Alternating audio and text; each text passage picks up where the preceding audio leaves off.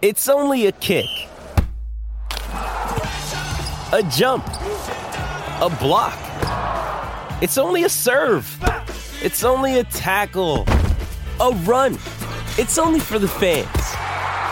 After all, it's only pressure. You got this. Adidas. Another day is here, and you're ready for it. What to wear? Check. Breakfast, lunch, and dinner? Check. Planning for what's next and how to save for it? That's where Bank of America can help. For your financial to-dos, Bank of America has experts ready to help get you closer to your goals. Get started at one of our local financial centers or 24/7 in our mobile banking app. Find a location near you at bankofamerica.com/talktous. What would you like the power to do? Mobile banking requires downloading the app and is only available for select devices. Message and data rates may apply. Bank of America N.A., member FDIC.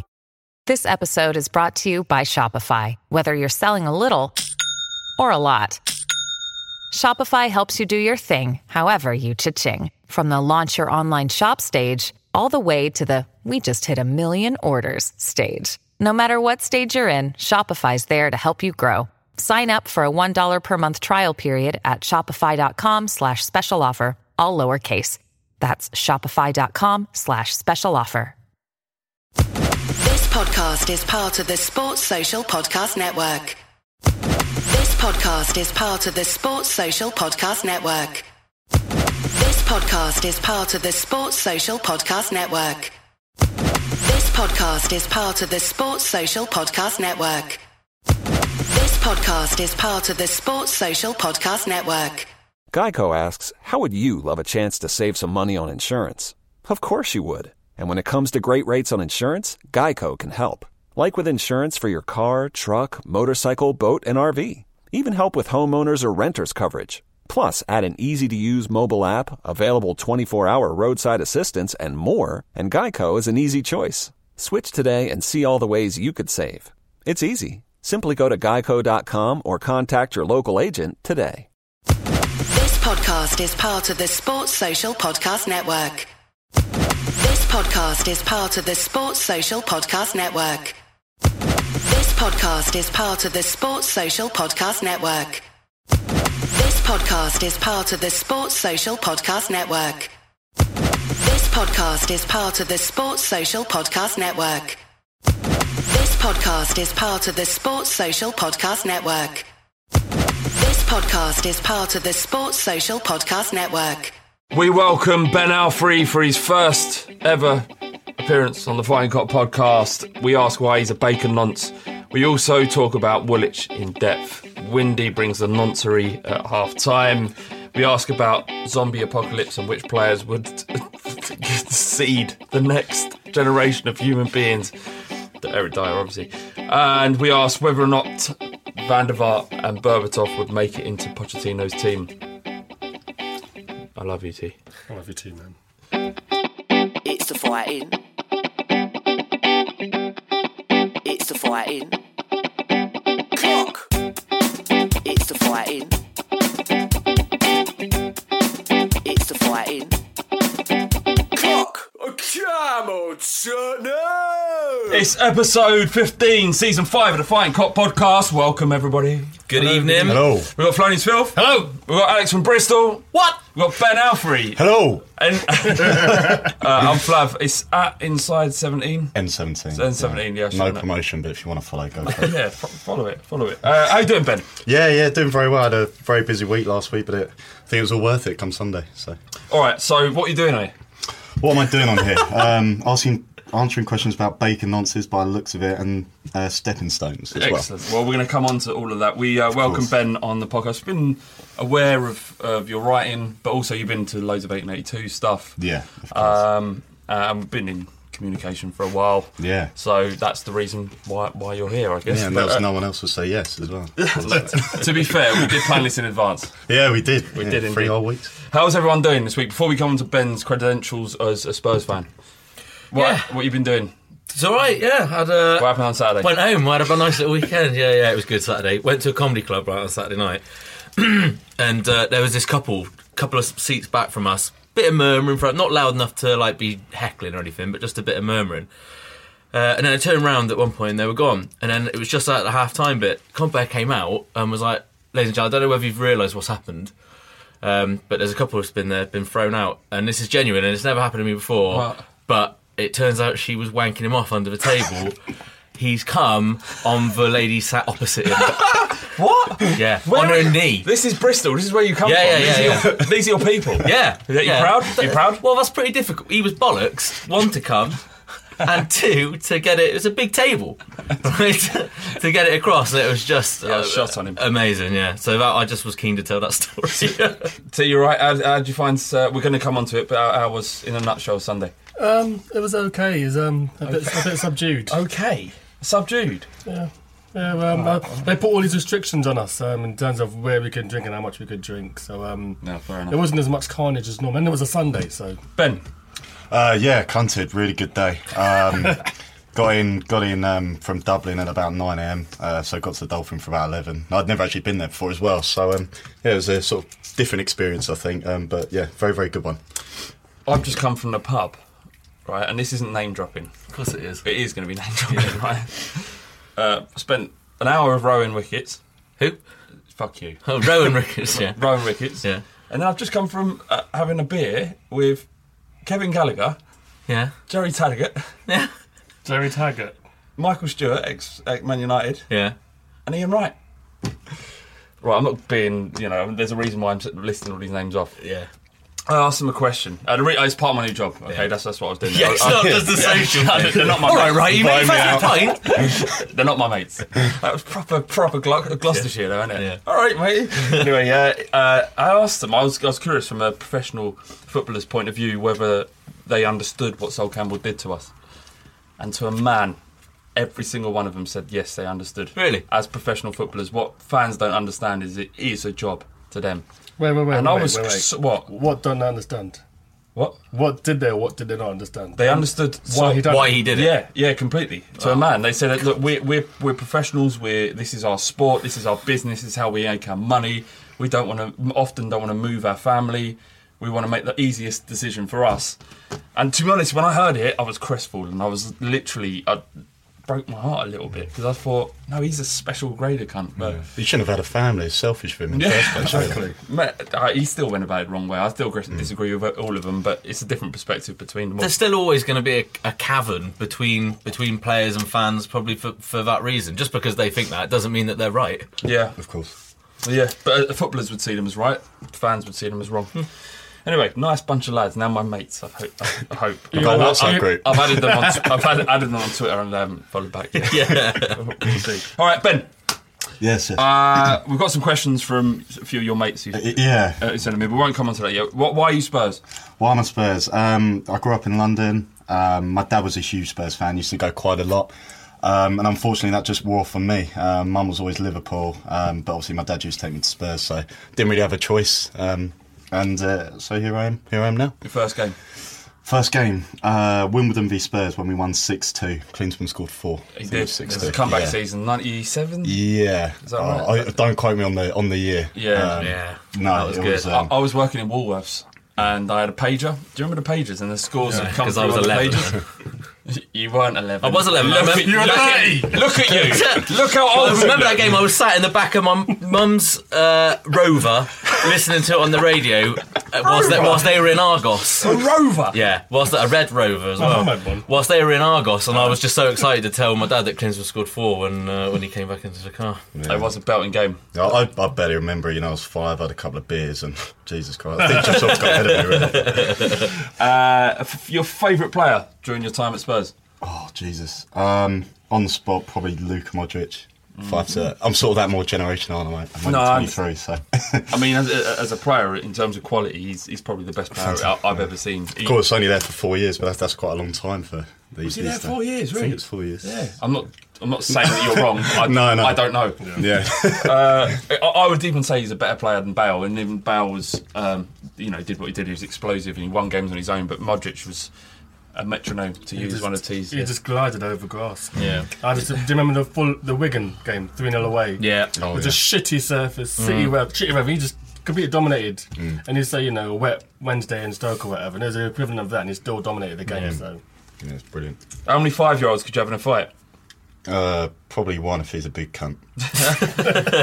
One 5-year-old. Well, you see him nowadays, mate. Honestly, they're half of them are obese, so I'm not going to call too many out, otherwise I'll be fucking knocking on my dick. Ben, that's a 5-year-old. You can do him. Yeah, I know. But knowing the T's and C's on this, like, it'd probably be about 8 foot. Or something. All right. You're usually on Spursy Pod, or when it was running live and full of life. Is it over? Do you know what? We actually get asked this probably more often than you probably think. I think the thing is with me and Kieran, the guy that runs the Spurs Brain account, it's a pathetic excuse, but obviously we started doing things in the evenings. He has exams for his work and things like that, and I was trying to run a business, things like that. And I think once you miss 1 week, you miss 2 weeks, 3 weeks, suddenly you try and get a guest on. You can't get a guest on. You think we're not busy, no? No, that's what I sort of said at the start. It's a ridiculous excuse, but yeah, for the foreseeable future, we haven't actually spoken about it, so I can't really say much. For what it's worth, it was very good. Really enjoyed it. Oh, well, The theme tune appreciate was that. gold. Yeah. Nothing to do with Windy. Nothing to do with him whatsoever. No. So what's the question? Well, the question was the Spursy Pod always a stepping stone to bigger things, and that's from the Spurs Brain? I think it's a little bit bitter. Well, I think it's obviously was, wasn't it? It's a short career in the podcast industry, so it has to be. I think he knows that. That's fair. And Gabe the Yid, he asks, why is Ben such a bacon nonce? Is this anything to do with Bardi being a sandwich nonce? I think it's just, we've discussed, I think it's that word nonce has just come into sort of conversation now. It's in vogue, isn't it? Yeah, it was sort of saying it's a problem when you start using it in the workplace and everyone's like, what sort of insult is that? Jesus Christ. But why am I such a bacon nonce? You're probably asking the wrong person. I'm not too sure why.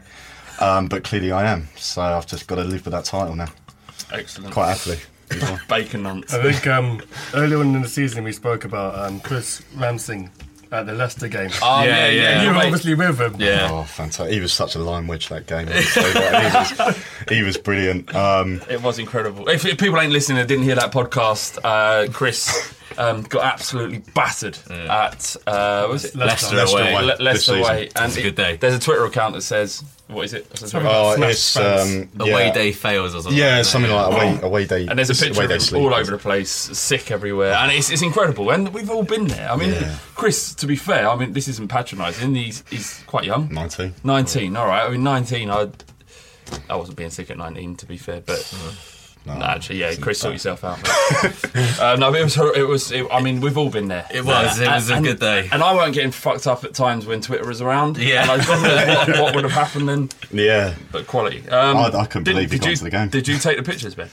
I did, yeah. I was obviously a fucking journalist that day, wasn't I?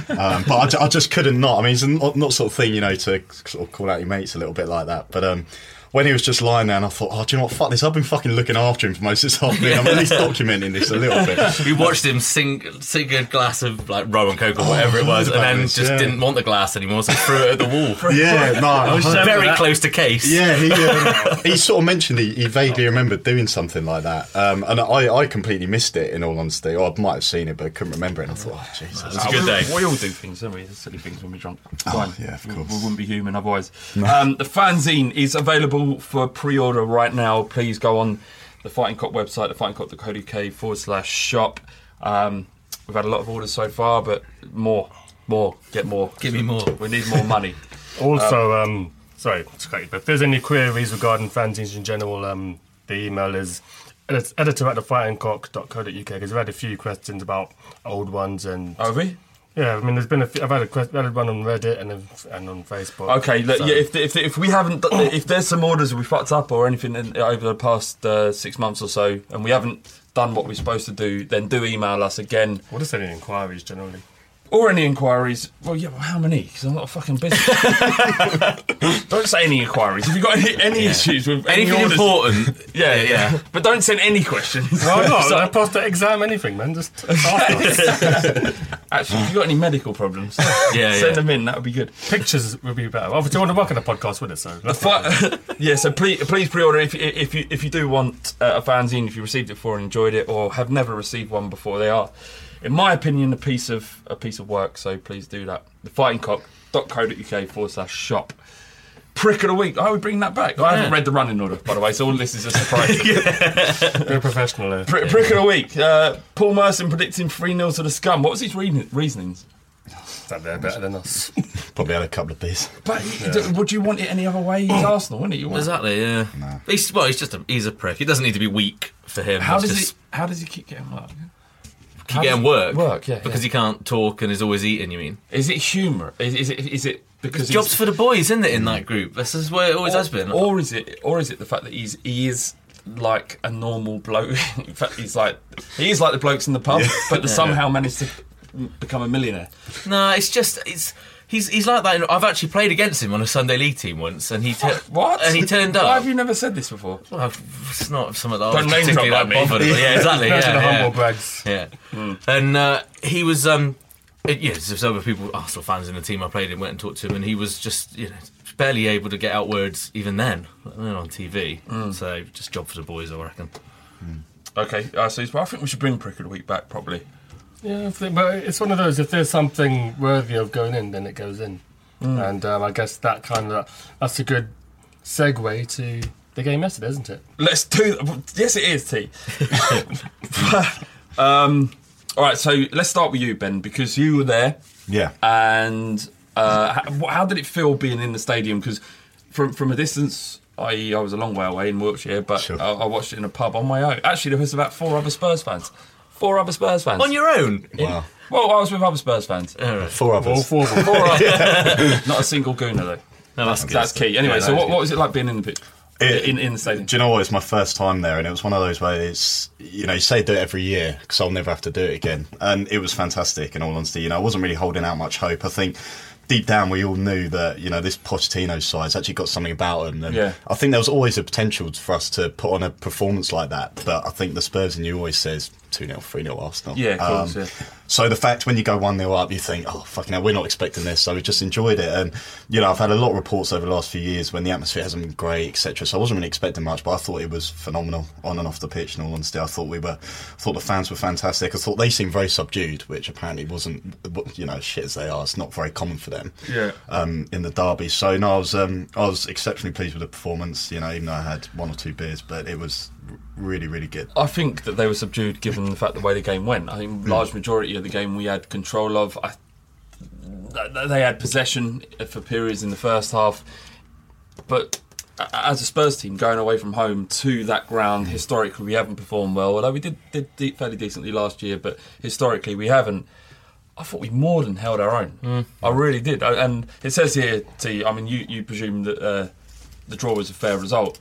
I think it was, yeah. Yeah, I think over the course, given the fact that we were supposedly the underdogs, that we went there and controlled a lot of it. I mean, we were defensive at parts, but it was intelligent. Well, I mean, Arsenal had more possession. I think it's 55 to 45 as a percentage. Yeah. But when we had possession, we were very penetrative. Every time we got the ball, we were moving forward.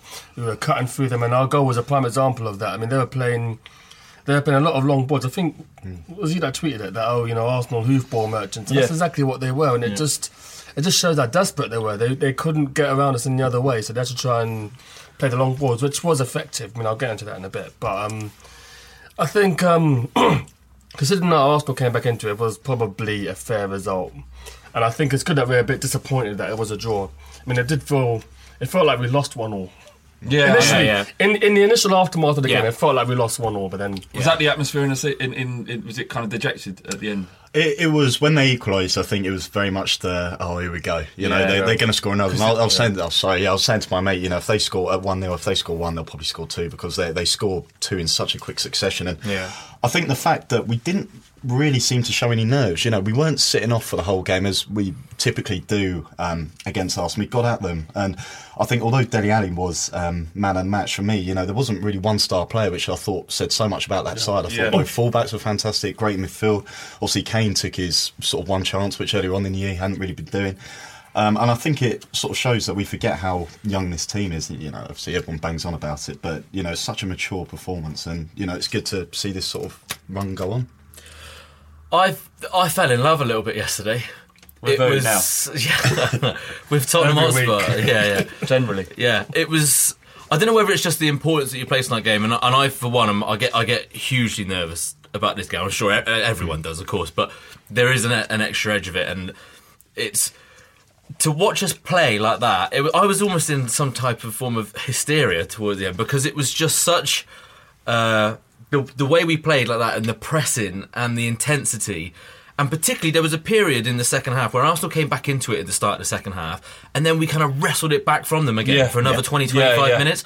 And that filled me with so much joy, but content as well. The fact that I suddenly realised, I was like, you know what, I'm actually about nervous now. I'm actually quite enjoying this.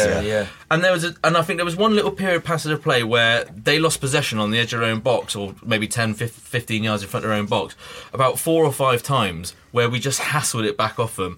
And it was a joy. I mean, I'm quite an emotive football fan as it goes, I'm not really into stats and that sort of stuff. And just to see those players look like they get it and they got what yesterday was about was perfection for me. Yeah. I mean, the opening 20 minutes was like a basketball game, this end to end, and it just made me thinking, how long can we keep this up for? I mean, the three of us here are boxing. Forever. Three of us here are boxing fans, and there was a 1-round win over the weekend in a big fight, Smith v Field, and it was a bit like that. It's like, we can't surely keep this going. And towards the end, we did fade a little bit, but I think the players had no fear because it's a young team. The naivety is what's kind of warmed us to Spurs, and I kind of get what Alex is saying, is that there's a naivety that is almost endearing about us. It's honest. That's what I said the other week. There's so much honesty about it. But that naivety is gone. Categorically. I think it's still there. But no, that's your ingrained Tottenham supporter. No, I think it's there because as I talked about last week, in-game management. I think when they were coming back into it, we were letting crosses come in shitloads, and that was Arsenal's method in the dying embers of the game. The last 20 minutes was just putting in crosses into our box. 27. And what's his face? Eriksen did put up like a foot to try and block a cross. He didn't try and get his body in the way. And time after time, that's the same thing that happened. And that's how the goal came, because I think Eriksen was probably the nearest to Ozil. I've not seen it. I agree with you. And he didn't close the crosses down. And I think if you're going to have a pressing game, you've got to really stop the ball going in. Yeah. They sustained what they did towards the end was sustain their attacks in there, other than that one. But they actually ended up put in nearly 28. I think it was 27 or 28 crosses in yesterday, which is for us was unheard of. Allardyce style, man. And they scored 1 goal. So what? Well, I'm just saying, but we made them completely change the way they had to play. Pricks.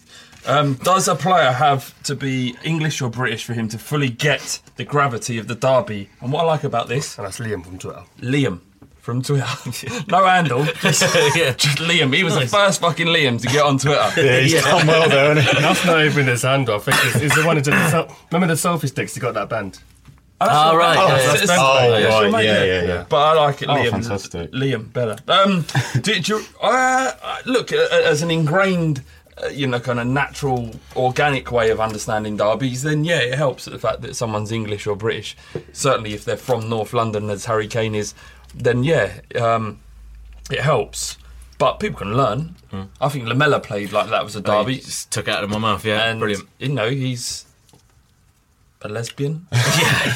And I think the thing is, I think it was a credit to how we played that shows Pochettino actually knows what this game means, and he didn't set up 11 behind the ball to go for the 0-0. We've had a lot of draws this year, but I think the fact we actually went after them, and it was the first time when I'd actually sensed Arsenal were getting so desperate towards the end, and you could really feel the relief in that ground when they equalised. It really it wasn't just we scored against Tottenham. Obviously we're delighted. It's thank fuck for that. We might not have lost this game. Yeah, you could see that by the fact of. The last 20-25 minutes, they had pretty much almost 5 up front at one point.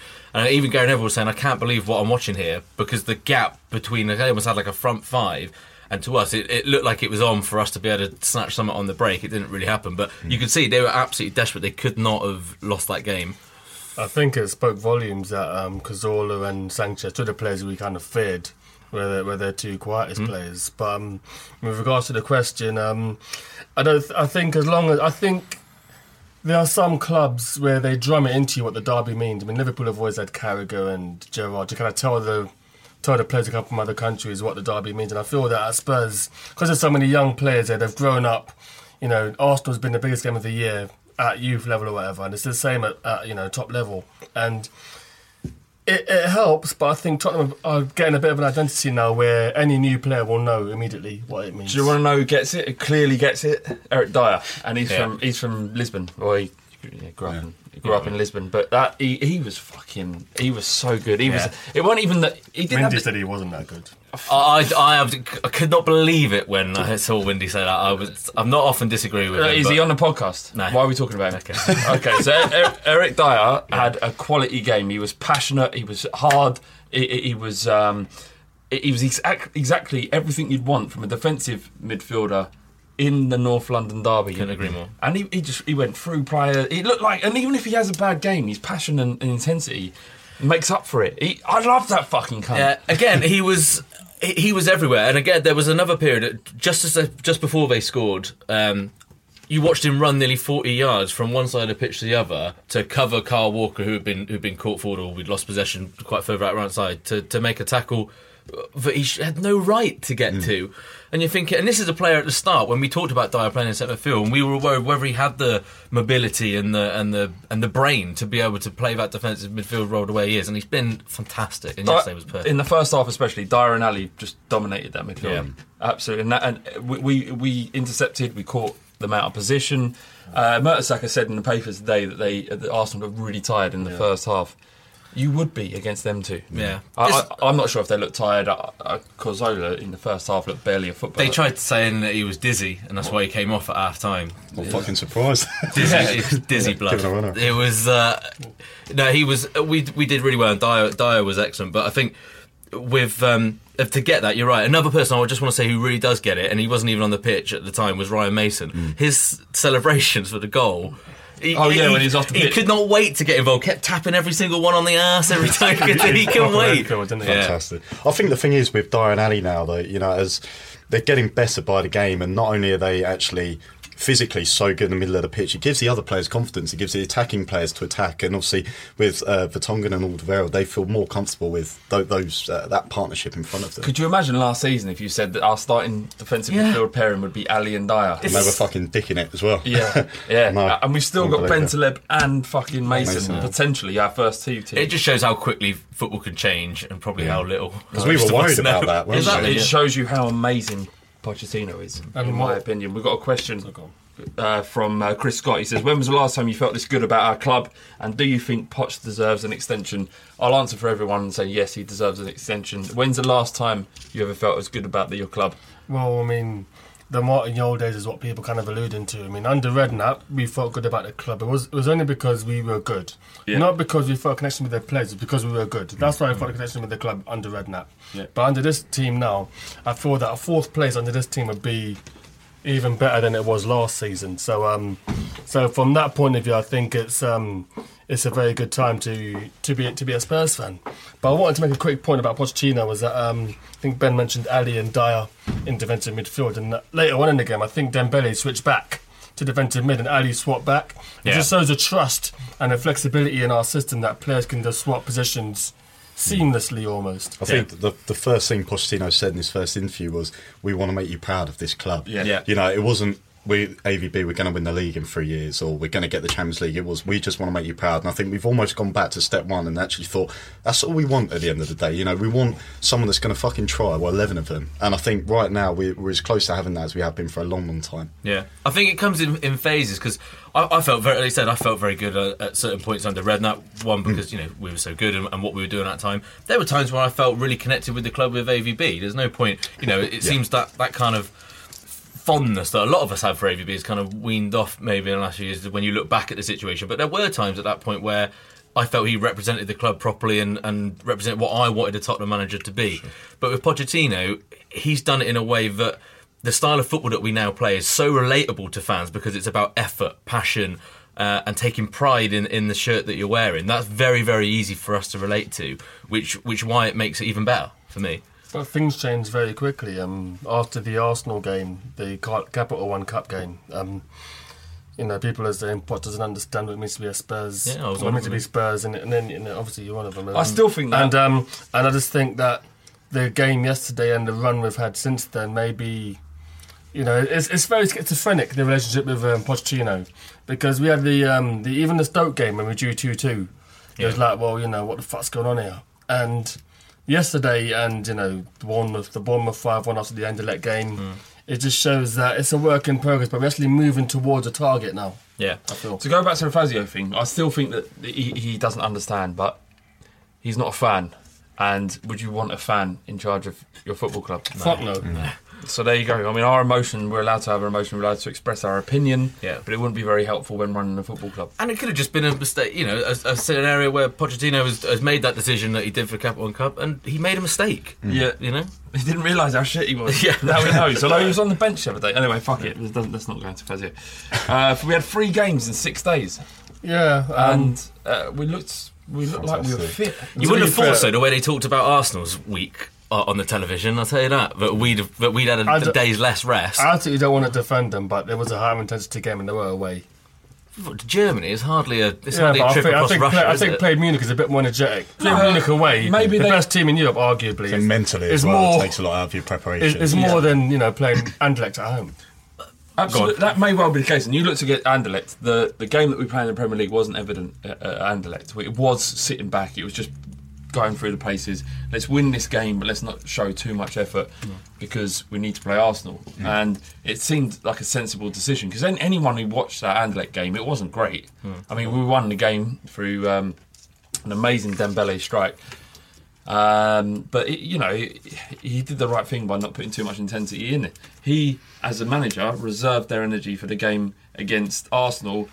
Wenger, as a manager, decided to, for whatever reason, exert energy in Munich. No, but they couldn't afford to get. No, they yeah. lost it anyway. Yeah, but they couldn't afford to go in there if not. But the choices of the two managers were evident on I think Sunday. probably the way more is the fact that the type of defeat that Arsenal had in the week would have been mentally probably a bigger aspect of it, but that's their own fault for being twats. But as has been said, for us to beat Arsenal at Arsenal, we have to be at their best, and they've got to be a little bit off their best.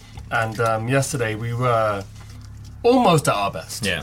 Almost at our best. I think we got a bit careless towards the time when their equaliser came. And the time leading up to the equaliser, Mike Dean was giving them everything. I don't know if you felt that on the ground, because it felt like all the little decisions were going their way. Yeah. And it just felt like we were just losing the game. And the players, I could see the players getting frustrated at them getting all the decisions. Just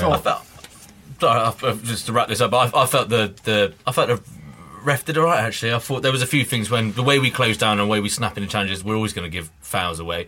But I thought there was quite a few that he let go. Actually, it was quite nice that the ref was barely mentioned. I thought it's weird in the ground because obviously I've got the benefit of commentary. Yeah, of course, I've got the benefit of a replay, but it just felt like they were getting everything. But Dan Arlington asks about the tit-for-tat destruction of each other's stadiums. Obviously, they tore up some cardboard in our stadium and we smashed to bits their toilets. Is it a problem? Do you care? I don't care. I don't really care. I think it's always going to happen, isn't it? This is not. It's It's not not the a new first time. It's not a new thing. No, it happens every it's single the social season. media's just made everything exacerbated more than what it was. But the point I was going to make here was that I wanted to go for a piss at half time. We had to put men in the ladies' toilet to go for a piss because that toilet was out of commission. Yeah. So you're angry. No, it's not so much that I'm angry. Just that Inconvenience. You're destroying a toilet that the Arsenal fans don't use. So it's symbolic. I understand it. It's symbolic that we smashed your ground up, but it's not a part of the ground that they use. Yeah, So I it's like, almost shooting ourselves They in the haven't, foot. they haven't thought it through, is what you're saying. No, but But when you're angry, you do. Got to start somewhere. No, haven't exactly. What are you suggesting? You have to break into the Arsenal section and smash that toilet? So that'd be nice. That would be funny good. story, actually. Yeah. Actually, it's not been a funny story. My tours are very rubbish, but I was sat in a block next to their fans, and as you go into the concourse, anyone who's been to the away game would know at Arsenal that you've got even the same at Tottenham. So block 23 is the last block before their block, and as you go to the concourse, you've got a little wall between their fans. And their fans are just really, really giving it between the wall. Yeah. And why this was amusing was because on the train, I had a drink a few stops up from Arsenal. And on the train, there's about me and probably 4 or 5 other people. And we went on the train and just sang Yeet Army on the train. Yeah. There's like 5 of us and loads of their fans. They didn't sing anything. Well, what? Are 5 of us going to beat everyone up on the train? Yeah, probably. Not that we're violent or anything. so we go on the train. Yeet Army! Nothing happens. We're singing, Wenger. Wenger's, a lot of libelous songs about Wenger that I can't really repeat on here. Yeah. Paedophile. So, allegedly. Yeah. So, as you go towards the Arsenal ground, you leave the Arsenal station, and at some point they turn right to go into the stadium. When they got those steps, They start singing the songs at us. I'm like, well, you were shoulder to shoulder with me for fuck's sake. I'm not fucking Kimbo Slice or David Hay. I'm not that big. Why are you fucking singing next to me? Just fuck boys, man. I mean, you make a good point. They are fuck boys. I think on the pitch and off it. Just to say something like, I mean, T said something in the pub about, look, also, these are multi-million-pound, businesses as in Tottenham and Arsenal. Look, if we think we can't afford to replace a bit of cardboard and they can't afford to replace a bit of porcelain. Does it really matter? No, of course it doesn't. It doesn't matter. It's a smashed-up toilet. It's a bit of ripped-up cardboard. It's a little bit of, banter, for want of a better word, between two sets of fans. It's not worth getting sanctimonious. Exactly. It doesn't matter. Yeah. It don't matter. Let the club sort it out. If they get fined, then it doesn't. It's fucking drop in the ocean. Just what? Don't worry about it. No, got the international break now anyway, so they'll be relieved, won't they? Yeah, exactly. Read a book or something. Do something better with your time. What book worrying would you about this. recommend, Flev? Slaughterhouse 5? Yeah, that is a good fucking book. Yeah. Ian Wright, me and myself.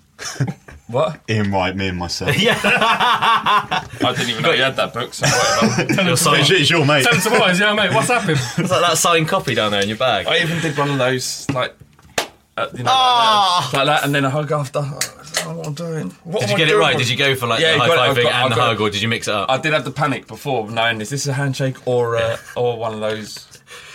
We should say that every time we go to greet each other, ever, that we can't decide whether we're going to high five or cuddle. We think we're cool enough to do the high five and then a hug, but we fuck it up every time. We're fucking neeks. Yeah. A lot of us. We're pricks. We're absolute pricks. Okay, so Dembele, let's finish on Dembele, because in my opinion was man of the match against Arsenal. I know some people saying Dele Alli. Really? Yeah, absolutely. You was in the ground, you don't know what you're talking about. I was watching. I know what I'm talking about, and it wasn't him. It was him. I thought he was up there, I must admit, yeah. But it just says how well we played, doesn't it? It does. You have to so much debate about it. He has a gender against him because I spotted Dembele gender first. against him. You do have a gender against him. You said don't. he was shit. No, I didn't. Yeah, you did. In the ground against Stoke, you said he was shit. You said he's not good enough, shouldn't play for Spurs, and I said he was. I did not say that.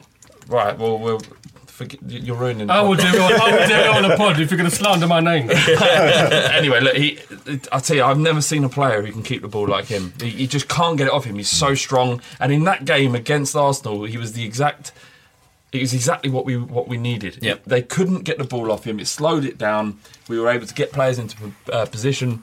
I just thought he was superb. I love him. I want him to start every week. I think Trunk did a tweet earlier on, is like trying to get the ball off Dembele and all these things. Like, it's harder to get the ball off than getting the ball off Dembele. I thought that was quite funny. What was him? Something to do with FIFA. I don't play console games. I've got no clue what I even remember. I think it's funny. Right, look at his tweet and find out. But no, I think it's interesting in that Dembele, people said, the move to Napoli is complete. What? But there's a few rumours on Twitter saying, the move to Napoli. He just started in the North London derby. He's following the wrong people. This is way before that. This is way before that. Oh, okay. So, and Dembele even said comments alluding to, being a bit confused under what he got to do under Pochettino. But he scored 3 and 3 prior to the Arsenal game. Cazorla got taken off at half time. Sanchez was quiet, and I just think Dembele's got so much versatility. It's so important to our squad. He can play defensive midfield, he can play attacking midfield. He links well with other players, and he seems pretty popular within the club. He's actually our oldest outfield player as well. So yeah. I think the thing is with Dembele, I've always felt there's always been a good player there, and it's not necessarily been trying to find a position for him, but sort of almost like more of a system. Yeah. And I think with us now sort of pressing high intensity, he's good at winning the ball and keeping the ball and playing that pass. And I think with him sort of playing slightly up the pitch, he catches opposition out in their half. And, that's what we look to do. That's what all front four players that we have try and do. And I think he's finally just found himself in a system which just seems to work, and he's enjoying it. Mm. I think one of the key things that he did for us yesterday, and I think was what put him up there for me for man of a match, was there were so many little times where we'd win the ball back, at the back four or just in front of the back four, or Dyer would win it back. When you need that player to be able to just get past that first couple of men, or even just to drive into a little bit of space, so then it opens the pitch up for the other wide man. And I thought actually Dembele and Lamela did an awful lot together. You could see that every time he went past that first man or just took that little step to the right or the left that gave him 2, 3, 4 yards in front of him, the majority of the time he was looking for Lamela. And it's I was never a big fan of Dembele because I thought he'd had his chance and I just didn't think that was going to come. But he was brilliant, and I agree with you, Fluff. He was right up there yesterday for me. The worry I have is that if he has one bad game, I hope it doesn't get dropped. Last season he played in North London derby that we won 2-1. Yeah, and he had an absolute nightmare against West Ham in the 2-2. And he didn't play for ages after that. I hope that if he does have a nightmare, that he's not ostracised in the way that he was. I mean, understandably, you got Bentaleb and Mason kind of chomping at the heels, ready to come back in. I just hope that if Dembele has a bad game, that he doesn't get forced out like he did last time. Yeah, you wouldn't think so, would you? Hopefully, but you don't know, do you? I think Dembele's the most underrated player we have. What? Are we going to go on? No. No, I'm going to go on. I'm going to talk about this in the second half about the January transfer window, and Pochettino is managing with his resources and what he has, but I hope that the management at Tottenham, Levy et al, don't think that because they're doing well now they don't need any more players. They still need a couple more players to improve us. I do want to talk about this in the second half. So an interesting article in the Standard about how we need to strengthen in January. I've saw it. You saw that? It was a good article. Anyway, we'll do that in a sec. Eric Lamela. Yes, I was just about to say, can we talk about Eric Lamela? We're not going to talk about it. You say what you got to say and then we'll finish. More tackles. Ben, do you want to say something? I'll add on top there. Go on then. Lamela, brilliant. More tackles than anyone else. Ran his absolute bollocks off. He was brilliant. He was fucking amazing, and I won't have it.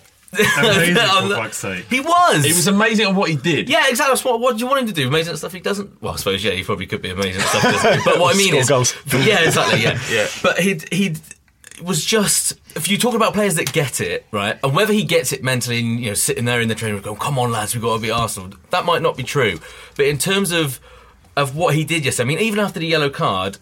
Maybe foolishly, but was throwing himself into tackles because he knew that's what he had to do in that point. And I think it was brilliant. I don't care what player we bought. I don't care about that. I don't care about how much money we spent on him. I don't care about the fans' expectations of what they wanted from him. Pochettino has turned him into a player that he wants, that works in his system. Absolutely. And that's the only thing that's important. I think you've literally just hit the nail on the head there. I think, when we first signed him, he's given the number 11 shirt, we're expecting goals, flair, beat a couple of players, whatever. But I think he's almost said, right, forget all that. Like, let's start from step one. Let's work on your defensive game because that's how I want you to play. And I think the thing is with Lamela, if you drop him into any other side, it probably won't work. But I think at Tottenham Hotspur, it's working right now as a team. Individually, I don't think he's been fantastic, but I think he's contributing. And I think you take away the fact he was a £30 million player, and I think he adds value to our side right now, and you can't really shift him. Magnificent. It was a good half, boys. Good half. Almost as good as our first half against Arsenal. Now we got Windy. Yeah. Windy, back to drop the fucking knowledge, blood. I see you, I got your back.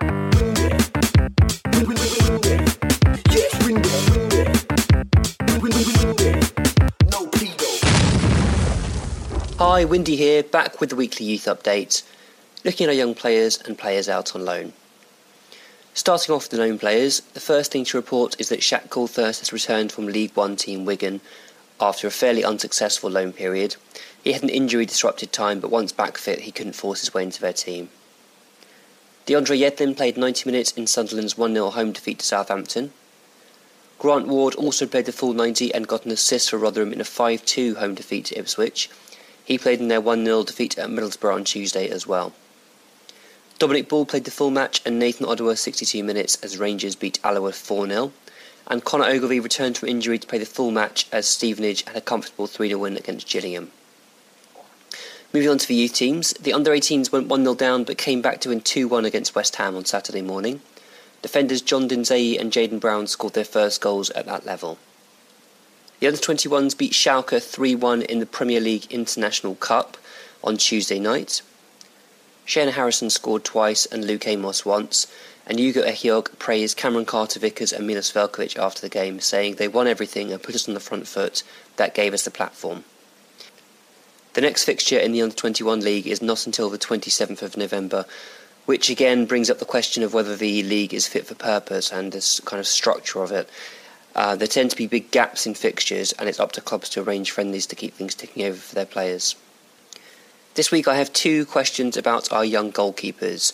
Guilty Passion Fruit from Reddit wants me to do a profile on Tom Glover, whilst THFC Worldwide has asked about the future for Luke McGee. Both are very talented young goalkeepers. Luke McGee's 20 now, whereas Tom Glover's only 17.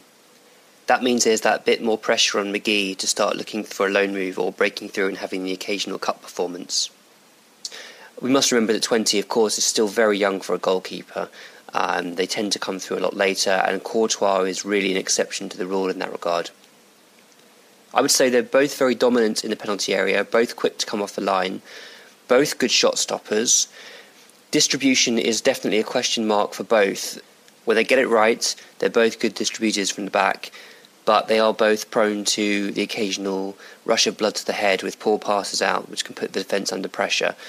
But that quality of building from the back is something that they can establish over the next few years as they look to develop, and I would think that both will need loan moves. Certainly McGee at this point will be pushing for a loan move to a League Two club perhaps, with Glover probably fast-tracked because he's a little further ahead of his development than McGee was at the same age.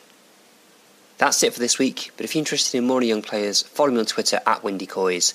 That's Coys for Come On You Spurs. Alex from Bristol just got out of breath eating a digestive biscuit. It's it's just a lot of crumbs. You actually went. It's like you've been underwater for about a minute. It's a good job I've got a good fitness and physique, isn't it? Thank you, Windy, by the way. Thanks, Windy. It's a shame about Shaq Cawthurst, by the way. Thank you, Windy. Wasn't good enough for Wigan, so they sent him back. Oh, really? Yeah, it is a shame because he's. I don't know why it's a shame. It's not good enough for Tottenham, but Poch will find a He way. was your pick, wasn't he?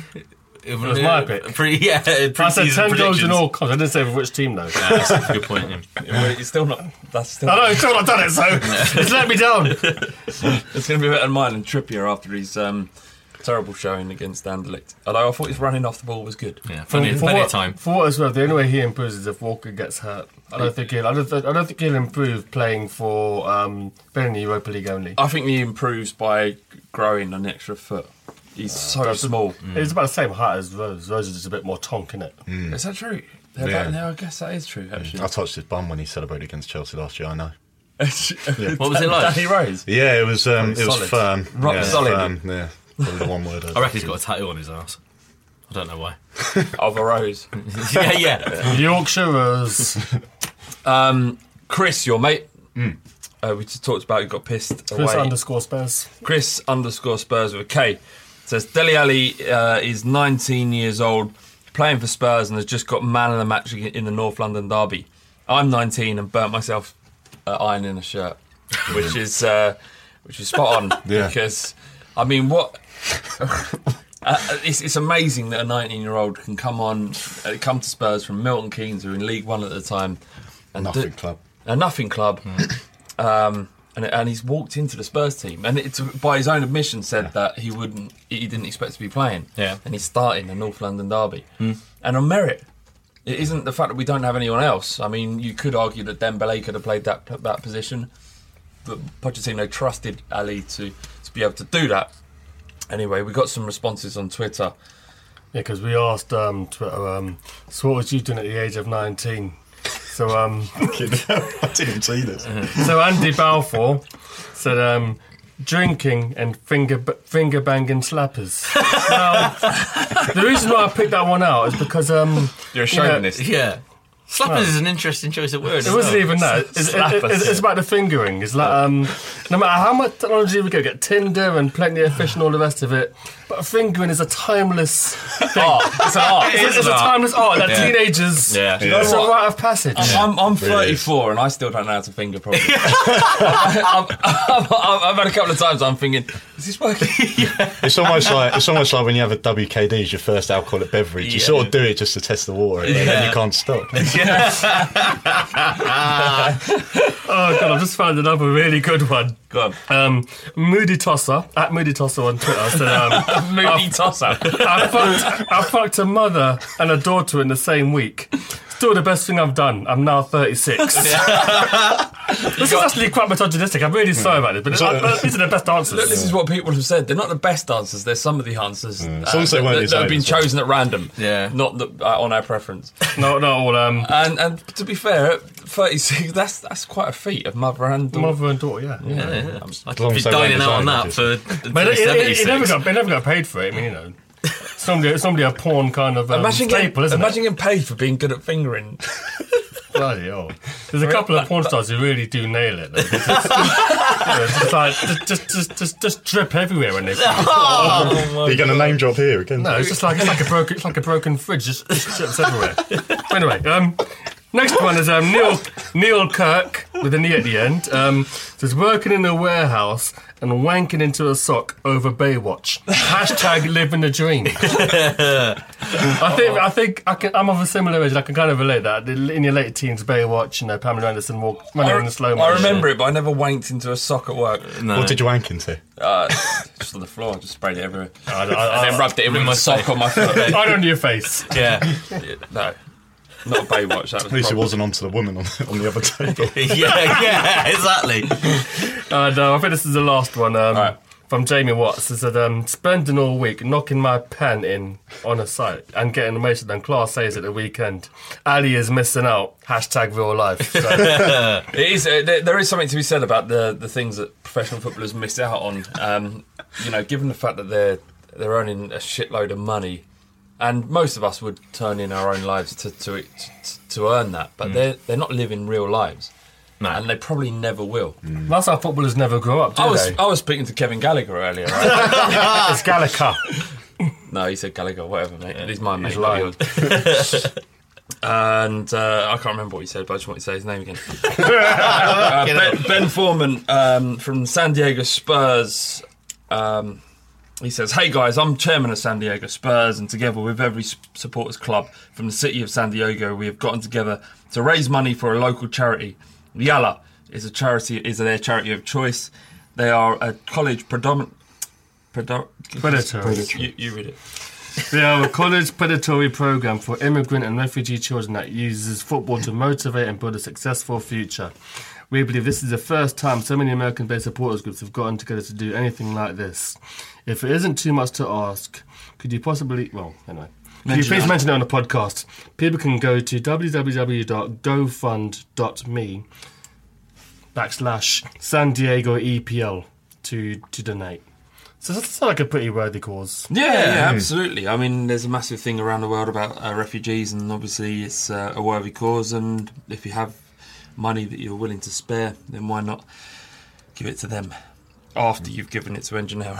yeah. And then come. Yeah. But we've got to kind of rein in our charity this stuff, I think.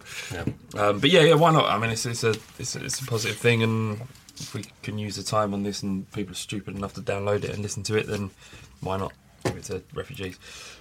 Jake, I can't. He's my mate. Just to say Jake. I don't know his surname, but I'm going to give it a go. Walloshek. Yeah. That's all right. Yeah, that's about right. It's Valashek. The W's are V's over there. I don't care. There's a lot of bickering between you two.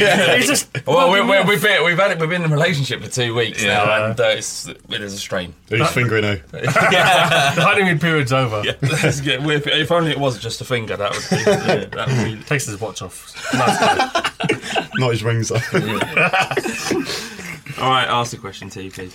If Flav is too busy to watch football with me, what kind of mate does that make him? Yeah, that's a good point, actually. I'm not too busy to watch football with him. I'd love to spend every single game in the Hope and Anchor pub in Crouch End to watch football with Jake. He's a dear friend of mine, but I had things to see to. I had a woman to see to in Wiltshire, and as attractive as Jake is, and he's a very attractive man. True. He's not as attractive as fingering. for the weekend. Yeah, that's a good point. So, okay, Robbie Savage versus John Terry beef. Does the level of your achievements in football have any bearing on your validity of your views? It doesn't have a bearing on the validity of his what views. What are we doing otherwise? Yeah, exactly. My issue with this is that I actually was listening to Talk Sport. I very rarely do, but I just happened to on that day. And they were talking about that, saying, well, look, Robbie Savage's views are just as relevant as anyone else's. This is, we pundits are there to pay to give their opinion, and every opinion is worth as much as everyone else's. And I hate John Terry. Obviously, he's. We hate the pair of them. Of course I do. Yeah, but John Terry is a particular different level of scum. But what he was actually saying in that was, you say, look, when I get criticism of the Nevilles and the Ferdinands and the Carragers of this world, I'll take that on board. That'll hurt me. That'll make me want to improve. Robbie Savage saying something is like hearing someone just random in the street say it. It's not going to affect me. And I think that's what he meant to go over there. But the media jumped on it so much, particularly the fan base media jumped on it so much, as if to say, well, you should be ringing our show. Alex, do you think your opinions are less valid than Robbie Savage's? No. Okay, that's the answer. I just felt John Terry, and I don't want to go, but I just felt that he got kind of maybe slightly misrepresented. Why can't a footballer come out and go? He more or less was saying Robbie Savage is a prick. Yeah. That's fine. I think the thing is, footballers will listen to their, ex-teammates, other footballers. It's been in profession. I think fans will listen to other fans down the pub on things like this, and it's almost two different types of markets. Obviously, you have like fans that watch Monday Night Football for Neville and things like that. But I don't think.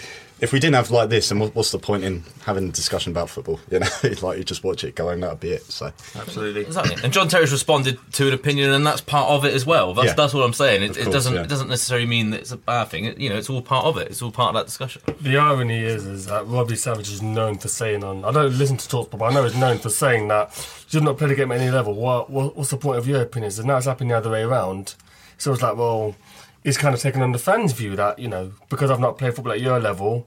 That doesn't make my opinion any less valid. I think on Twitter someone said, I've forgotten his name. I'm going to don't worry about it. Be agreed with it, but he said, that John Terry was right. I'm like, well, you got people like Mourinho and Wenger. Well, Wenger, to be fair, Wenger won a league title as a player, but you got like Mourinho and AVB who know a lot about the game, but have not played to a very high level. So you can't just take opinions from someone who's won stuff and someone who's not won stuff. I mean, there's some things that in top-level football that you have to have played it to understand, i.e.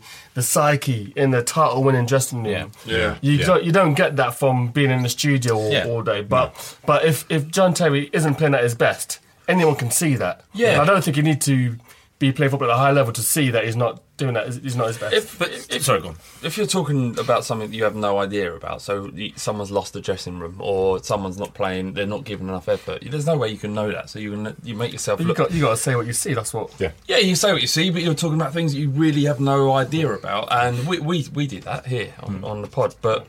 Most of the stuff, in terms of tactics or the way we view football, it's our opinion, it's the way we interpret the game, and it's fine that we have that opinion. Yeah. Basically, Terry's mugging Savage off. Yeah. And that's fine. That's fine. It's all right. Who gives a shit? I think just one thing. I read an article. I can't remember where it was from now, but I think it was something that Martin Cloak retweeted. And they were talking. Someone was writing about Savage and saying his particular problem with people like Savage is it almost doesn't matter what his opinion is. It's just the way that he puts it across, and he's just very good. He's just there to be inflammatory for the sake of being inflammatory. And personally, I have a big thing about pundits. I want to be able to have some insight from a pundit and that side of thing, which is why I can't stand Thierry Henry, because he offers nothing. And I think that's what he was saying. Just some people are just kind of forced upon or shown off on TV just because they'll shout their opinion the loudest or say it in the most abrupt and blunt way. Well, I mean, we talked about Paul Merson earlier on, and here's another example of that. Someone whose opinions is a proper football man, he knows the game, and that's just such an invalid and woolly statement to make about anybody in football. There's some people, I mean, Lee Dixon's actually, I know he's ex-Arsenal, but he's actually a very good pundit. He's insightful, and Genius is similar, speaks well about the game and he knows the game. But I think that in football is a bit of an old boys club, and I think that that Gary Neville, and to a lesser extent Jamie Carragher, people like that coming through shows that football isn't being dumbed. People don't want football to be dumbed down. Yeah. Did you see anyone see Souness mug off Henry? Oh, that was beautiful. That was glorious. Yeah. One of the best things I've seen. Souness, I just a few days before listened to Souness on the Graham Hunter podcast. Did you enjoy it, by the way? I did enjoy it. I don't enjoy Graham Hunter. I just find him a little bit... It's a bit of a sucker. Yeah, I do struggle with him, must admit. Yeah, he's a suck-up. But Graham Souness was excellent. It talks in depth about his time at Spurs, actually, under Nicholson, and him trying to get into the... This was obviously after the 61 team. We had a great team, and he was desperately trying to get into our first team. I think he played one substitute appearance in Europe. There's a funny story behind that. What is it? Because he came on a sub for Alan Mallory, who was our captain at the time, and said, it's about a fucking time. Yeah. Really? That's what he said when he came on. Yeah, he basically thought that he was better than everything we had there. As it turned out, he absolutely was. He was probably one of the best midfielders that Britain have ever produced. Never seen him play. Nor have I, to be fair. Yeah. But that's what he said on the he was immense, to be fair. Yeah, he was incredible. Anyway, let's move. He mugged off Henry, which is always a good thing. Des Coys, who I imagine Desmond, sounds like a stand-up guy. Desdemona. Desi. He says, who do you think we will target to bring in January transfer window? Will it be similar to who we aim for in the last? I think EBBP on Twitter also asked a similar question. Yeah, he did, yeah. Who realistically could we bring in? I mean, based on the last transfer window, I have no idea. Yeah. I'm hoping that we bring in someone I've never heard of because they're turning out all right. Yeah. I think the emergence of Dyer has maybe curtailed the immediate need for a defensive midfield starter, like a Wanyama, for example, which I don't think would happen in January anyway. Southampton are not that type of club where they will... they almost decide when they sell, really. It'd be difficult to buy him. Yeah. Berahino is still one I think that is quite likely to come off. I think that probably would have been part of the discussion. I think he would have signed a new contract by now if he was really going to stay. Did he sign a new contract? No, he didn't. When does it run out? Do you know? End of next year. Okay. Which means puts us in quite a good position. I think. I think he would have. You see that all the time, don't you? Where look at De Gea. There's going back and forth. He knows he's going to be there for the year, so sign a new contract, get a load more money, and then we'll talk about it in the summer. But he hasn't done that, which leads me to believe that January is probably quite a big opportunity for Berahino to come in, and I think that is actually someone that could actually do well. I think T is probably right with Ng that maybe he's a bit more raw than perhaps we'd have hoped, and maybe needs a season or so before we start seeing something from him. I mean, the thing was, he was almost third choice at is it Lyon we signed him from? Lyon. So I don't think we were expecting an immediate impact. To play that at their pace and a natural sort of plan B. But I mean, just looking at this question, I hadn't seen it before, but I could almost see it going a similar route. I could see us bringing in Berahino, or it might go similar to how this January went, and then we'll sign a player like Dele Alli. A younger player maybe from the Championship, League One or something that we've been watching for a couple of years, that we think, okay, might be able to push this first team next year. But obviously I don't think there'll be anything major. Do we sign a player that will at least give us an excellent chance of finishing the top four? Is it worth gambling? Because the evidence of the past at Levy is that we haven't done that. You think about the time when we were second or third in January, we could have pushed for the league title. There was another time when we finished fourth. I think we signed Saha and Nelson, and that was... I know that the narrative at the moment is that we didn't trust Redknapp. No, I think it seems to be that, doesn't it? I mean, I don't think it's in our... Surely you trust Pochettino. Do you know what? I don't think it comes down to trust. I don't think it's in our strategy to go out and spend 30 million on a player that might put us over the edge. And I think that's just how it is at the moment. Whether we like it or not, we're signing new players, we're pushing them through, we're promoting them. That's how we're going to keep growing, I think. Yeah, I mean, as the two guys have said just now, the players who are doing the best are the ones who nothing was really expected of. Dyer and Ali, two prime examples. I don't think we're gonna. I don't see us offering 25 million for Berahino, but the thing I think Vlad pointed out earlier on in the article in the Evening Standard was our relations with West Brom and Southampton are a little bit fractured because we unsettled Wanyama, didn't leave. We unsettled Berahino, didn't leave. It's been fractured for 20 years. I mean, they hate us. No, but but in all seriousness, I think with West Brom it's more of a recent thing in that I don't see them selling Berahino to us in January, but I think we do need to supplement the squad a little. But January is a very difficult window. It's a very, very difficult window. I think two things. I think what might open it up slightly is I think there's probably maybe a stronger possibility that Townsend goes in January. Yeah, I think that's now done. Yeah, which then leaves space, money, option for cash plus player for anyone. I know that rarely happens, but for that to be involved slightly. And also I'm genuinely, the past and history doesn't support this idea in any way, but with Chelsea's drop off, with that evidence that place in the top four really is up for grabs now, for someone to really go, and it's up to us or Liverpool, maybe Leicester, we'll see. About grabbing that opportunity. Will they see, with the stadium coming over the next couple of years, with the money that Champions League would bring, worrying. Do they go, you know what, let's spend that extra 5, 10, 15 million quid if Pochettino really does think that player's going to push us over the edge? Do you know what might solve this problem? By Jamie Vardy. Yeah. Because that destroys Leicester, gives us a striker that we need, arguably. One for Haslute. How old is Vardy though? Isn't he like 28 in the? I don't. Yeah, he's fucking 28. Yeah. Fuck me. He's come all the way up through the league. That takes time, man. Yeah. I thought he was like 21. No, I was surprised. I was surprised when he said today when he was that old. How much will it cost to guarantee destroy Leicester's hopes and guarantee us a? Like I say, it'll be interesting to see. How much will it cost to buy Jamie Vardy? 15 at least. 15 million, that's nothing. They don't want to sell, do they? So they could almost charge what they wanted. I think the thing is, if you had sort of seen 12 months ago, we're having this discussion over Leicester and their best forward, you think, oh, fucking hell, we're fighting relegation this year. Yeah, of course, yeah. But no, it's credit to them, of course. Fuck them. I hate Leicester. They've destroyed Have they really played anyone yet? Really? Who? They've played Arsenal. So they played Arsenal. They've not played City yet. They got smashed by Arsenal. Yeah, I think again they've lost. I think the Christmas New Year period will. I think they will tail away. They have to, don't they? And conversely, oh God, please! Yeah. Got to. Imagine losing out to 4th to fucking Leicester. It's going to happen. Yeah. Oddly enough, our Christmas period and after we play Chelsea, we've got a decent set of fixtures. Yeah. We've got, I think it's West Brom, Newcastle, Norwich, Southampton away, which is a bit tough. I think December is quite kind for us. We'll have Son back by then. We haven't lost a game in 3 months.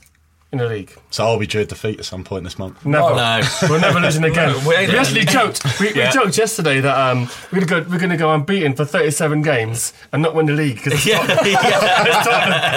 it's a Tottenham way. We'll go 50 games unbeaten, beat Arsenal's record, and not win a single trophy. Yeah. Do you know what? Do you know what you say about losing out to 4th to Leicester would just be like chatting to a really hot bird up in the club, like for up in the club. Night. Yeah. Is that what they say? And I said off the chain to one of my customers the other day. Yeah, you got to sort yourself out. And then just like your mate turning up from like suddenly coming out of the blue from nowhere and just nicking her at the end. You're like, where the fuck did you come from? And it's a 3, and your mate is a 3. Yeah, exactly. Yeah, he's just got a bit of chat and he got lucky. That fucking personality. They both like poetry or something. Can you hear the pain in Alex's voice? Yeah, this has definitely happened. Yeah. Has it happened? My wife listens to this podcast, so almost definitely not. Yeah, before her. Yeah. I love your wife. I know you do, mate. Yeah. Was it Flav? Yeah. It's likely to happen at some point in the future. Simon Majoub from Facebook, he says, which Spurs player is most likely to survive a zombie apocalypse? You and one other Spurs player are the last surviving men after a zombie apocalypse. You must now repopulate the earth with the remaining women, the lucky bitches. I think it's going to be pretty unanimous. NASA? Which player would you be? What? No, it's not. The good looks is not what you need. He's very well. Yeah, that's what I mean. Yeah, he's young, dumb. How do you know he hasn't had any babies? You need. Oh, in that case, you need Raheem Sterling or Jermaine Defoe. Raheem Sterling's got one child, yeah. So people need to debunk that shit. Why? He's not a Spurs player. Why do you want to protect him? I'm not protecting him. I'm just saying that he's had 6 children. Don't ruin this with facts. Yeah, why are you ruining this with fucking? This is what his life. He ruins shit with facts all the time. I think Eric Dyer steal. You think he's very well? Steal. I don't think he's very well. I think he could do some damage in the box. But I think I just think it's someone you need strength in this kind of blooming population. And someone with a steal, and not just that, he understands stuff. He understands the North London derby. You saw that picture of Giroud collapsing and him looking at him like he was an absolute waste of a man, a cunt. Which sums up Giroud. I mean, it was like watching. I mean, you see how he was piping up? A metrosexual shouldn't be piping up at anything. Like you've made your place in society. You've understood. You pluck your eyebrows. You trim your beard. You've got to quit. What am I describing myself? Yeah. But I don't look like as girly as he does. So don't fucking give it. Do you know what I mean? Don't big yourself up against Eric Dyer. You're a fanny, and that's fine. You've decided to be that funny. But Eric Dyer understands this, and I think in a war against zombies, Eric Dyer's your man. Good point. To be fair, I hate agreeing with Flab, but just to be quite right in that. I think if you're... Why do you hate agreeing with me? Because I hate you. Okay. You know I don't hate you. But I think he's made a good point in that if you're going to reproduce with Eric Dyer, you're going to get some very practical and strong kids. Who aren't afraid to give a bit of mouth. Yeah. So, yeah. I love I'll go down the other route. I want to pick the ugliest bastard so that he fuck all really. He can do what he wants. So I'll go Fazio. Fazio would do all right. Yeah, Lurch would do all right. He's hairy, he's yeah. manly, he's going to be able to Fucking fight. 8'5" wouldn't you? I'll be out of the picture. Your fear of As soon as he turns 5, he's in the sea. Fucking hell. If it was me and Fazio, we'd probably be like the hairiest children going in the world. No, but you two are impregnating women. He's not impregnating you. Yeah, you're not. but You two are not having babies. That's impossible. yeah. So who do you pick then, based on that? Fazio. You're going to pick someone that's going to be least out of the competition for you. But No, I go NASA. I just think he's, he'd be a machine. okay. We're not talking about who's good at sex. We're talking about who's going to repopulate the world. Yeah, he'd do that as well. Okay, fair enough. Can someone read Anthony Beale's Facebook? Because it's a lot of words again. Okay. Imagine this, if you will. Chelsea sacked Mourinho gets a massive payoff and declares its utter disdain for the club, for Chelsea. Chelsea come in with a ridiculous offer for Pochettino and they face a dilemma. Levy turns to you guys to decide. Oh, jeez. Us four That'd be men. so great. Oh, watch it crash and burn. That'd be so great. The fee we get for Pochettino would pay the wages of the newly free Mourinho. Yeah. For many years to come. Yep. And old pickled onion head himself, determined to exact revenge on the shambles of a club that formerly employed him.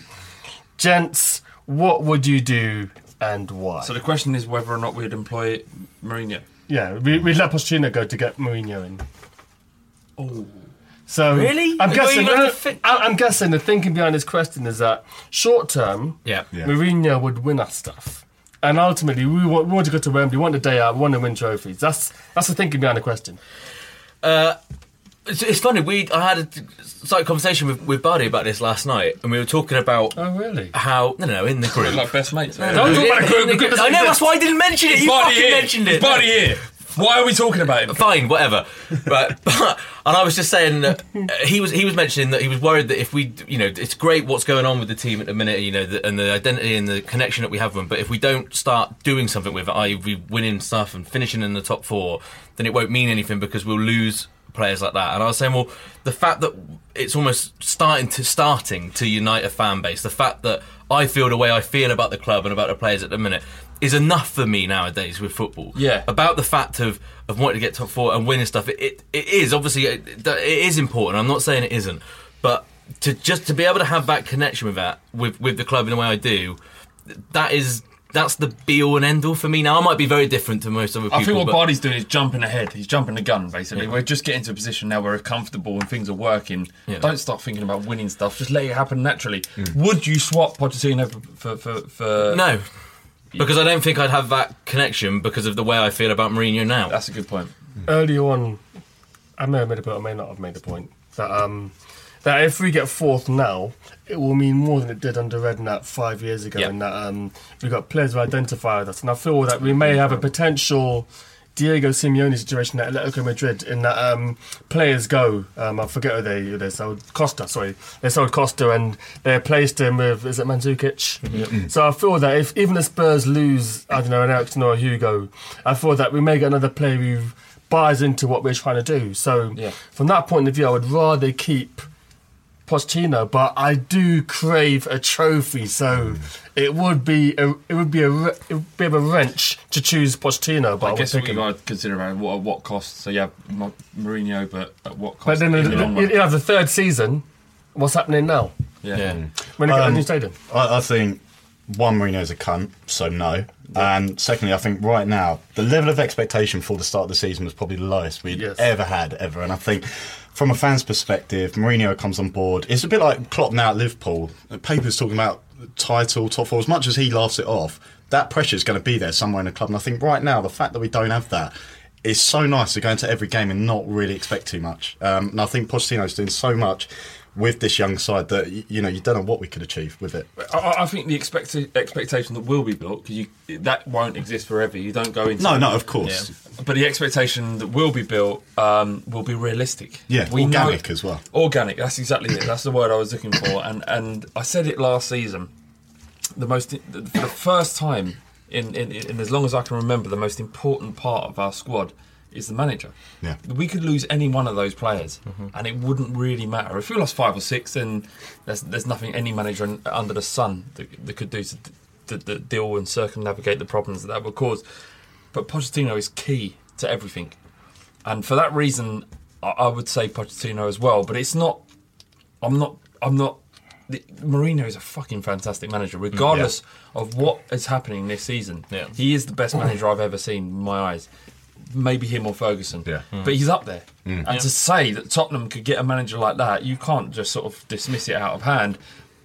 I'm with you, Alex. I feel great supporting Spurs at the moment. I look forward to every game. This is Tottenham, isn't it? Like, yeah. But I mean, I don't know if it's yesterday or a couple of days ago, we're having a few debates about what makes a great manager. And Wenger, I hate to say it, and Ferguson, these are people who built more than one good team. And Mourinho does not build more than one good team.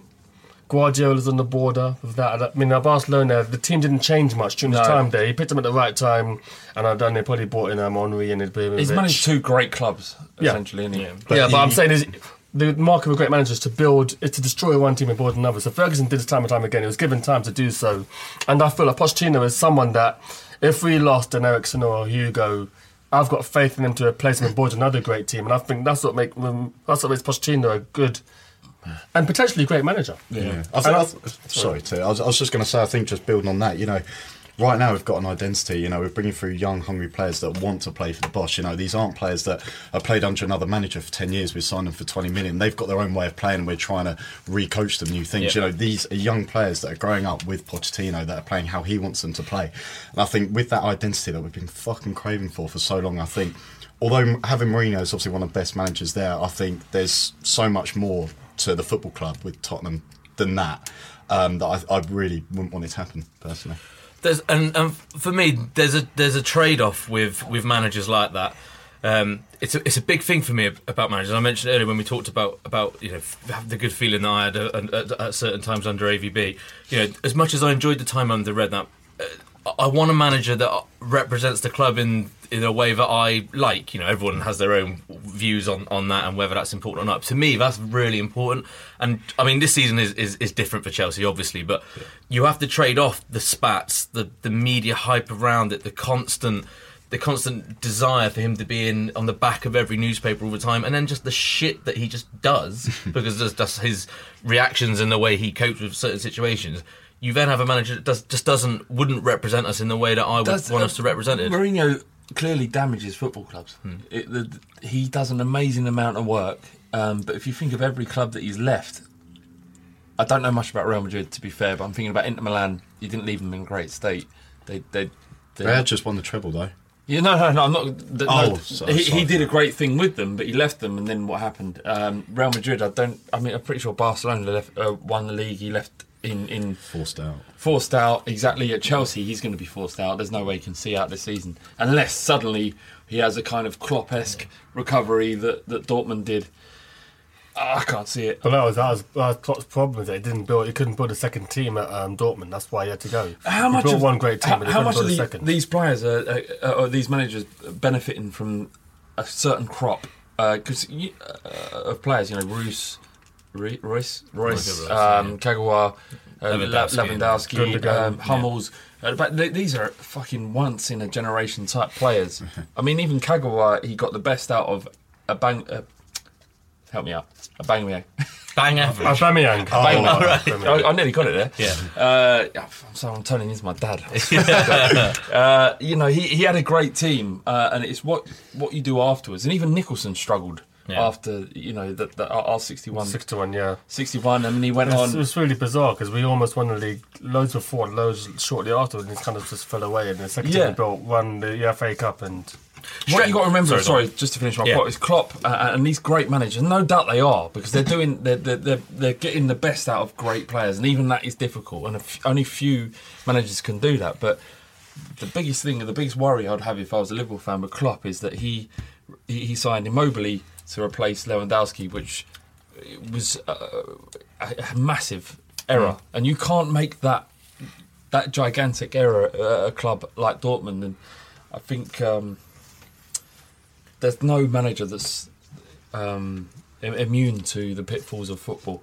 regardless. And that's why Arsenal fans have to be so careful about trying to get Wenger out. Yeah, exactly. You get the wrong manager in, you could end up like... But you know what's glorious about Pochettino is that I think Gary Neville made this point in his pod that he's like destroyed the house and rebuilt it brick by brick. He got rid of Kirikesh, Cabal, Paulinho, Soldado, all these players who are on higher salaries, and he's put faith in... I mean, he's put faith in Ali. He's put players that the fans can believe in as well. Yeah, exactly. So that shows signs that maybe he can destroy and rebuild a team. He's ruthless. So just to be quick, Osvaldo at Southampton, top player, joined Southampton, one step out of line, you're gone. Yeah. And Townsend, I mean, we love Townsend on the show, but I think his days are probably numbered. Yeah, he's not afraid. He's not afraid to drop him. And this is a big week. We have 3 games in 6 days. Well, and he's dropped him from the Arsenal game. He's like, you know what? Because Clinton's injured. Yeah. So he probably would have played some part of the squad. He said, you know what, I don't care. You toe my line or you don't toe the line. And that's what I like about Pochettino. And that's why I would pick him based on Anthony's question. Yeah. I think we just set it up by the time that you almost know, like you say, Pochettino can stop and rebuild a team again. So if he does lose a couple of players, I think we know what we've got now. Why swap it for something that we might not be sure what you get in the long term from these bigger managers? Do you think Poch's system brings us closer to the players, or brings him closer to the players? Will we ever see the likes of Van der Vaart or Berbatov under Poch? I don't think we'd see anything like those 2 players in Poch's system. They're simply too either lazy or slow they're just mercurial. And I think I said about 101 times when we had Redknapp, but he had Poznecki at Portsmouth. He had Paul Merson. And yes, Teddy Sheringham at Portsmouth. These are players who've been towards the end of their careers, mercurial. So you just go out there and play.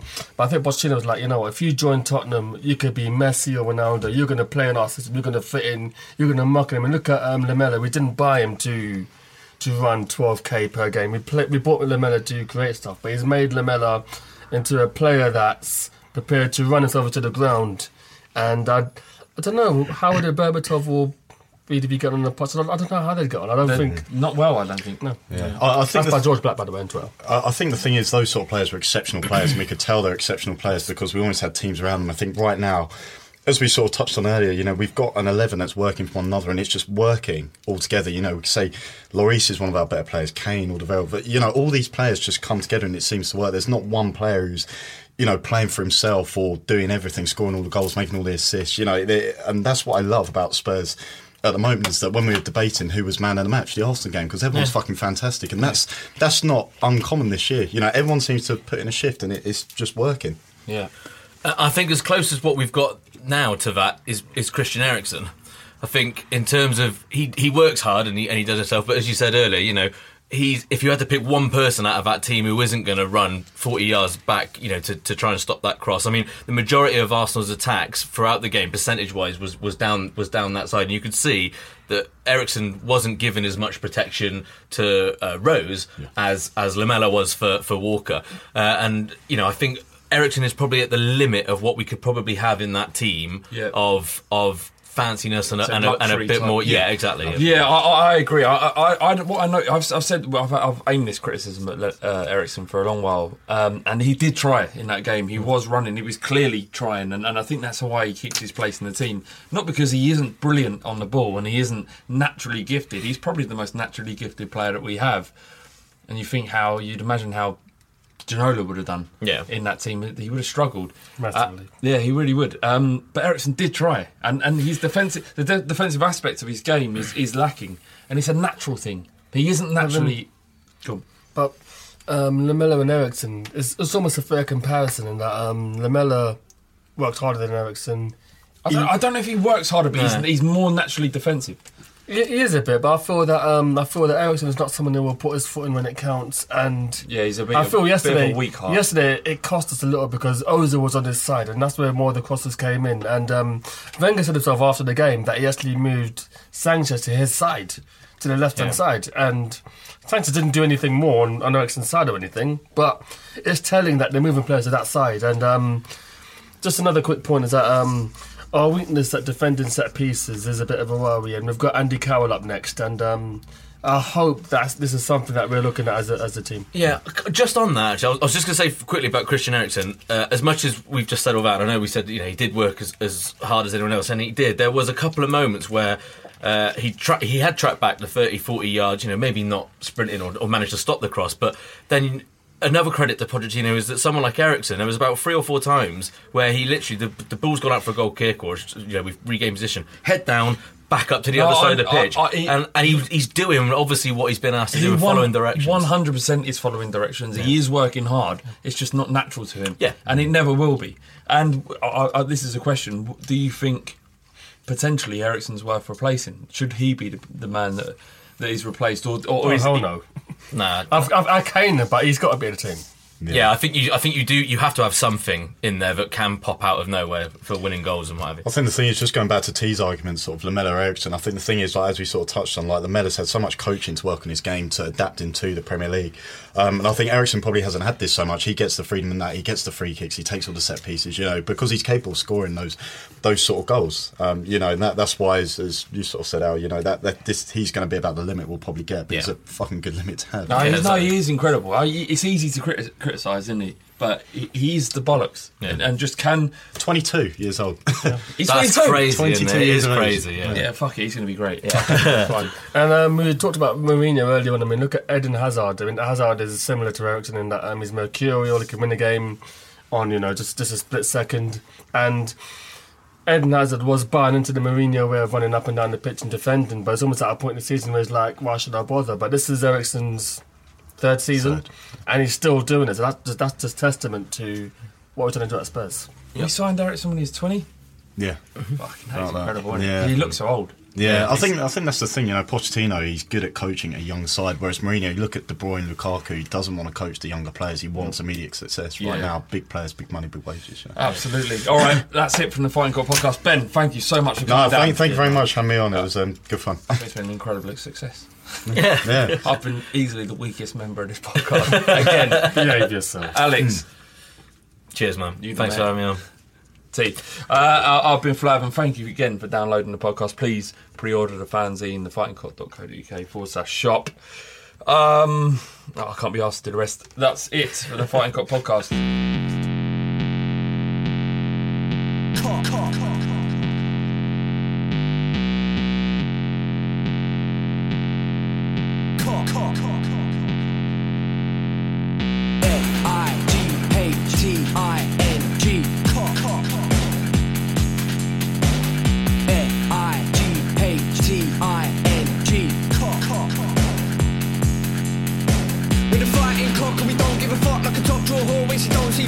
Everybody wanna come and run it, but they're funny like a dummy in the bummy of your mummy.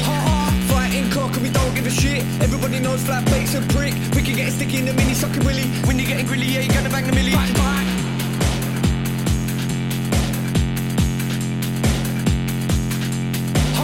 F-I-G-H-T-I-N-G. Bang, bang. Sports Social Podcast Network. Sports Social Podcast Network. Sports Social Podcast Network. Sports Social Podcast Network. Sports Social Podcast Network. Sports Social Podcast Network. Sports Social Podcast Network. Sports Social Podcast Network. Sports Social Podcast Network. Sports Social Podcast Network. Sports Social Podcast Network. Sports Social Podcast Network. Sports Social Podcast Network. It is Ryan here, and I have a question for you. What do you do when you win? Like, are you a fist pumper, a woohooer, a hand clapper, a high fiver? I kind of like the high five, but if you want to hone in on those winning moves, check out Chumba Casino. At ChumbaCasino.com, choose from hundreds of social casino-style games for your chance to redeem serious cash prizes. There are new game releases weekly, plus free daily bonuses, so don't wait. Start having the most fun ever at ChumbaCasino.com. No purchase necessary. VGW Group. Void where prohibited by law. See terms and conditions. 18+.